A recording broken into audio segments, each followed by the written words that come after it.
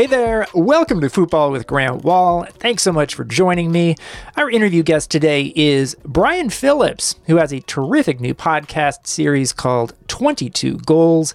Before we get going, you can sign up for a subscription to my writing site at grantwahl.com. I've got big magazine stories coming soon from my reporting trips to Leeds United and from interviewing migrant workers in Qatar.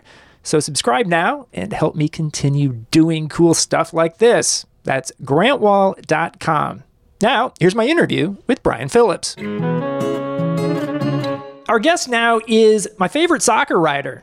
Brian Phillips has a phenomenal new podcast series for The Ringer that just debuted called 22 Goals, in which each episode uses a great World Cup goal as a window into an era of soccer history. I've already listened to the episode on Dennis Bergkamp's 1998 goal against Argentina, and I can't wait to hear more. Brian, it's great to talk to you. Thanks for coming on the show. Oh my gosh, I am so glad that we are finally able to do this.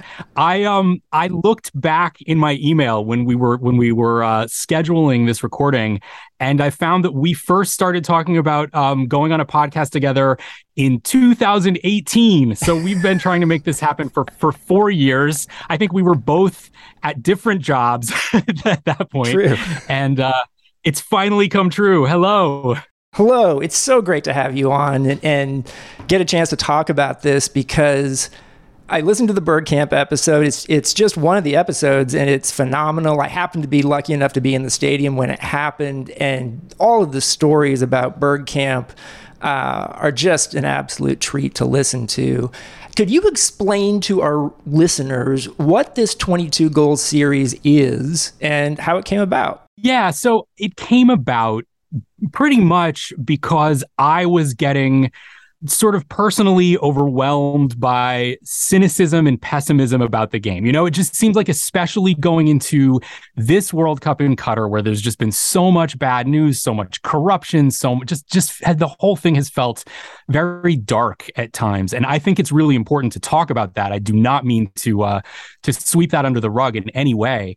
But I was just feeling that for myself, like for my own sake, I wanted to find a way to reconnect with the joy of the game, you know, to reconnect with what I love about it, with what makes me want to jump out of my chair with happiness when I watch it, and kind of reassert that it's that stuff that is the essence of the game. It's not the corruption and cronyism and cynicism. The corruption and cronyism and cynicism are like, they're lice, you know, they're parasites attached to the game. And I just wanted to get back to what seemed to me like the positive essence of all of it, and find a way to tell some good stories about goals that I like. So the basic idea is, just as you said, each episode starts with a goal. We take one goal, some of them famous, some of them not quite as famous, from a men's World Cup, and then kind of use that as an endpoint for a story. We try to say, well, if the story ends here, what leads up to that? What do we have? And just kind of like look at everything. There are lots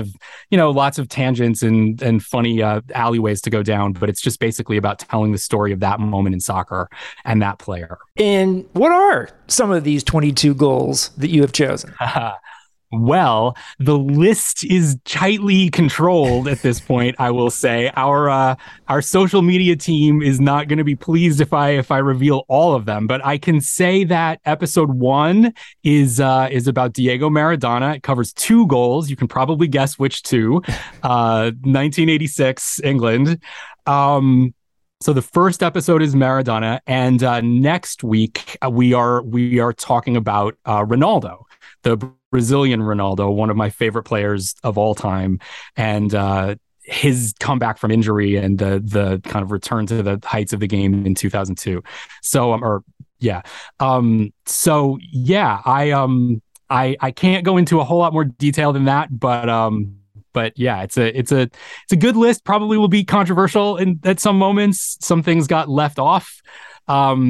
I'm personally very relieved that Zlatan Ibrahimovic never scored a World Cup goal, because I would have wanted to do like 8 episodes about that. Even it could have been like a tap in the first round of a group game that they lost, and I would have been like, we just have to talk about Zlatan. So I was spared that, but otherwise, yeah, I like the list. And is it 22 episodes? Is this like how much stuff is this? So it's 19 episodes, because Wow. 3 episodes cover 2 goals each. So the first episode covers 2 goals, and then there are a couple of other moments where we talk about 2 goals at the same time. But 19 is the total. The math does work out. It was very important to me that we actually get the math right.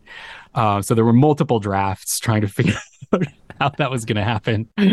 Now, one of the revelations here is your podcast voice, which is terrific. And as I've learned personally doing narrative series, it's a real challenge sometimes to find your voice for a podcast, just because you are sort of reading off a script, but you don't want to be sounding like you're reading off a script. And you get it right, man. Like, how would you describe that challenge? Well, first of all, it means a lot to me that you think so, because I would never have listened to one of your podcasts and thought this was something you struggled with.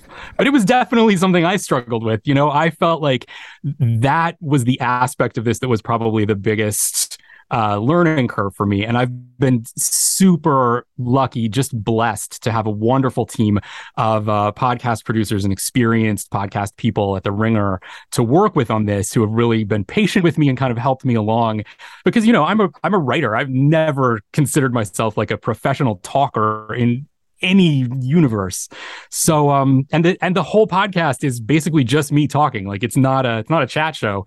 So it was a lot of work to try to find a way to do the scripts in such a way that they would sound reasonably natural, even though it's all planned out in advance. Some ad libs. On your Twitter announcing the series, you wrote, "If you miss Run of Play, this is very, very much for you." And I nodded aggressively while reading that. And I found you originally through your original blog, Run of Play. And yeah. I was just wondering, for our listeners who maybe haven't been exposed to that because they just learned about you from The Ringer or from your books, could you explain what Run of Play was? Absolutely. Yeah. I assume that's most people, because Run of Play hasn't like meaningfully updated since about 2011. I think I posted like a book announcement there in 2018, but mostly it's been dormant for more than a decade. So Run of Play was where I got started as a sports writer and as a soccer writer. You know, I was writing around 2007, I was mostly writing book criticism. I was writing like poetry reviews, arts criticism type stuff, which was, you know, fascinating and wonderful. But I started to get frustrated with it because I just felt like I was sick of writing about other people's writing. You know, it was just like, it felt like one level removed. I wanted to write about a thing. And I think my wife finally just got sick of hearing me complain about it. And one day, you know, I came home and Siobhan said, "All right, I started a soccer blog for you. Here's the address. Update it if you want to. Like, just stop talking about how you want to write about soccer and not contemporary poetry or whatever." So I started a soccer blog in my living room and did that for several years. And I felt like over the years, it was the exact right moment to start a blog. It was before social media really took off, and we were kind of able to build this community of, you know, sort of weird, offbeat, creative soccer writing that tried to find unusual angles and unusual ways to talk about the game. It was probably the most rewarding thing I've ever done. It was super fun, and I do feel like this series is a throwback to that era, because it's you know, it's zany. It's a lot of tangents. It's a lot of experimentation. Like, I don't know what I'm doing with the podcast, so I'm totally just finding my way as I go. So it feels like the same kind of endeavor. It's been great. I got to tell you, my feeling when I first saw your work on Run of Play, when you were writing about soccer, was one of these things that you don't get very often, which is this person is just like somebody I've never encountered this type of writing about soccer before. And I'm being honest here with you. Like, it was almost like I could not believe that I had never heard of this person who was American and wrote this amazingly well and distinctively about the sport. And we're a pretty small community of soccer people still in the United States, media-wise. And so you think you know who's who, and suddenly this voice emerges. And like, it still blows me away, that feeling of like, I think I was reading you about Pele, among other things. So it's really a cool thing to have you, doing soccer stuff again. And I do get the feeling, listening to this podcast series, it feels a little like reading, like Run a Play, as you had mentioned. And I guess what's fascinating to me is that you do so much of what you do so well, including what I've heard of this podcast series, without necessarily doing interviews. How do you pull this off? I think the number one strategy I have is just be born a terrible interviewer. Like, I felt, excuse me, going into this, I know that most podcasts are driven by interviews, and I am terrified of doing interviews. Basically, like I felt like my dream version of this, and this was kind of the moment when the idea that I could do a podcast like actually kind of clicked and became real to me. My dream version of this was basically just to like write essays and then find an incredibly talented person to like produce it and an incredibly talented person to write music for it, and then we would have like living essays, So it was an experiment, and I think probably what made that click for me was listening to another Ringer podcast, which is Rob Harvilla doing 60 Songs That Explain the 90s, which I think is a wonderful show. Rob does interview someone in every episode, but before the interview, there's an extended essay which Rob reads, and I just loved those so much and thought, well, I can rip that off shamelessly and make a show myself. So sorry, Rob, but that's how we got here. There are no rights to structure, so you're not stealing anything, my friend. What is your connection? How did you get into soccer in the first place? I think like a lot of Americans, I just kind of discovered it when it started being on TV more in the early 2000s. I did not grow up as a soccer fan. I didn't even grow up playing youth soccer, which probably a lot of people would say explains some of my takes on the game, because I don't always know what I'm talking about. But I think, during those, like, I was aware of the 94 World Cup, but I was mostly an NFL fan at that point. Like, I was in high school, I was mostly basketball, football. And then I got a little burned out on American football, not so much basketball. Probably around the time of the 2006 World Cup, I was getting really into soccer. And I think from that moment, I mean, the final of that World Cup just kind of laid me open like no sports event I think I'd ever seen before. The headbutt and the end of Zidane's career. And, I think I'd known who Zinedine Zidane was for about 4 weeks at that point, but it still was such an intense experience. And from that moment, I was just hooked. I really started following it more closely than any other sport. What in the soccer world do you like to follow sort of on a week-to-week basis? That's a great question. And I think that because I am not, I'm not a soccer writer like full time always. Like I kind of dip my toes into a lot of areas and do a lot of different things. I'm sort of able to just kind of find my own way. And there are definitely times when I'm incredibly focused on one league or another league. Like last year, I was super into like fantasy Premier League. So I was watching the Premier League much more than any other league. But at other times, I've just been like, I want to watch Messi. So I just watched La Liga for a year and nothing else. But yeah, last year, FPL just kind of broke my heart and sucked me in. I was in the top 1,000 in the world after the halfway point of the season. And I was like, I'm going to win. I'm so good at fantasy side. Of course, it's all just luck. And the wheels came off completely. And like I went in flames down the mountain. I didn't even finish in the top 50K.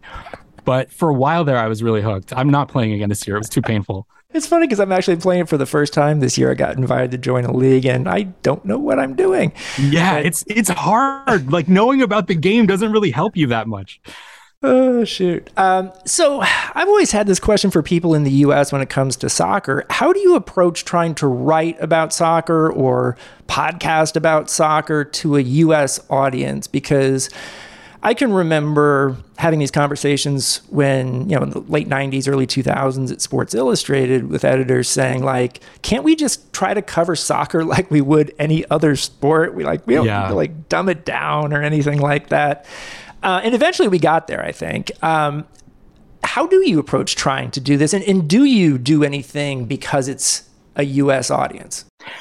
For the most part, I don't do anything because it's a U.S. audience. I mean, I tend to assume that a U.S. audience will be a little more forgiving of me if I make fun of England for no reason, which I do regularly. But I don't dumb it down for a U.S. audience. I would say when making this podcast, I was very conscious of the fact that there's a large soccer fan population in the United States that loves the game and knows a ton about the game and could name the back line of West Ham alphabetically in reverse, but maybe doesn't have quite as much experience of the history of the game because a lot of us came in, relatively late.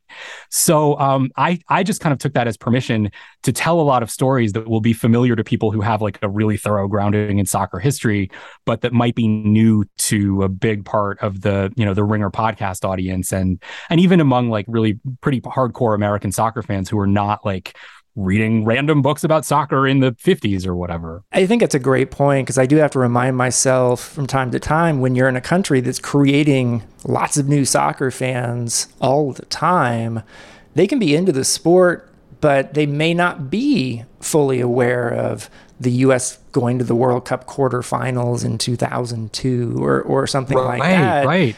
And those stories are worth telling. And I also do think, by the way, that American soccer fans pay attention to more leagues than maybe fans even in England or Spain or Italy or Germany because they have such established leagues that they follow in those countries but may not follow each other's league, that the U.S. maybe has a bit more of that going for it. So absolutely. It's an interesting cultural phenomenon.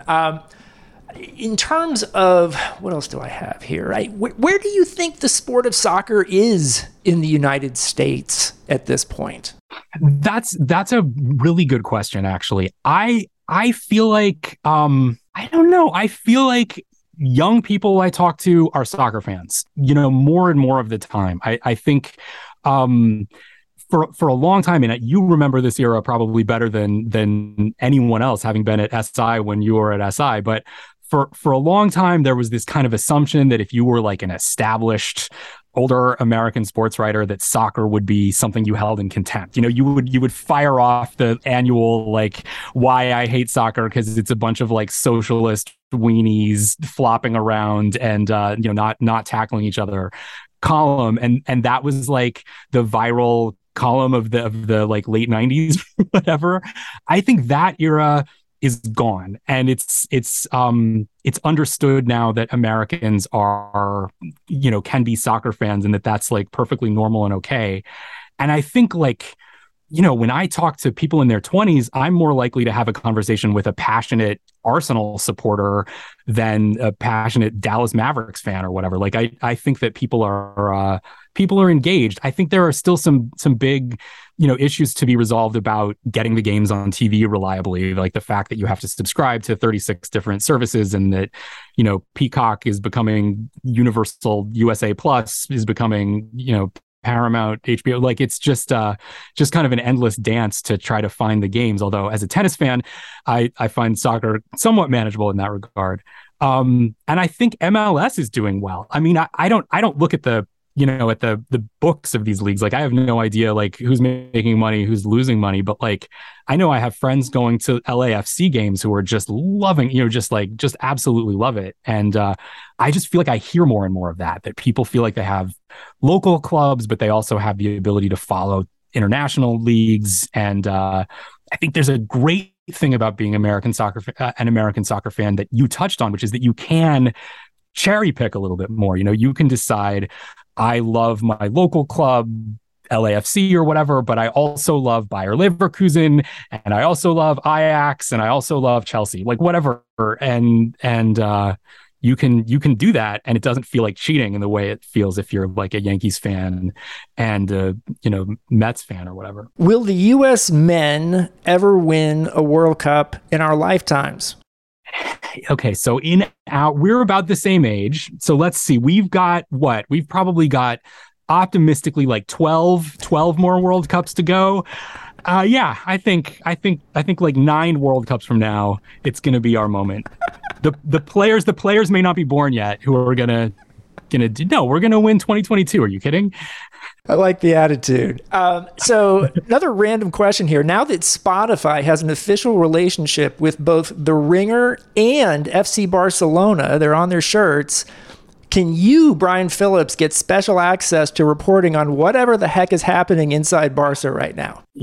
I have put my name forward to Daniel Ek, the CEO of Spotify, to become either the sporting director or perhaps the head coach of Barcelona, and those emails have gone unanswered. So I would say the question is undecided right now. There's some ambiguity, but nothing has come my way yet.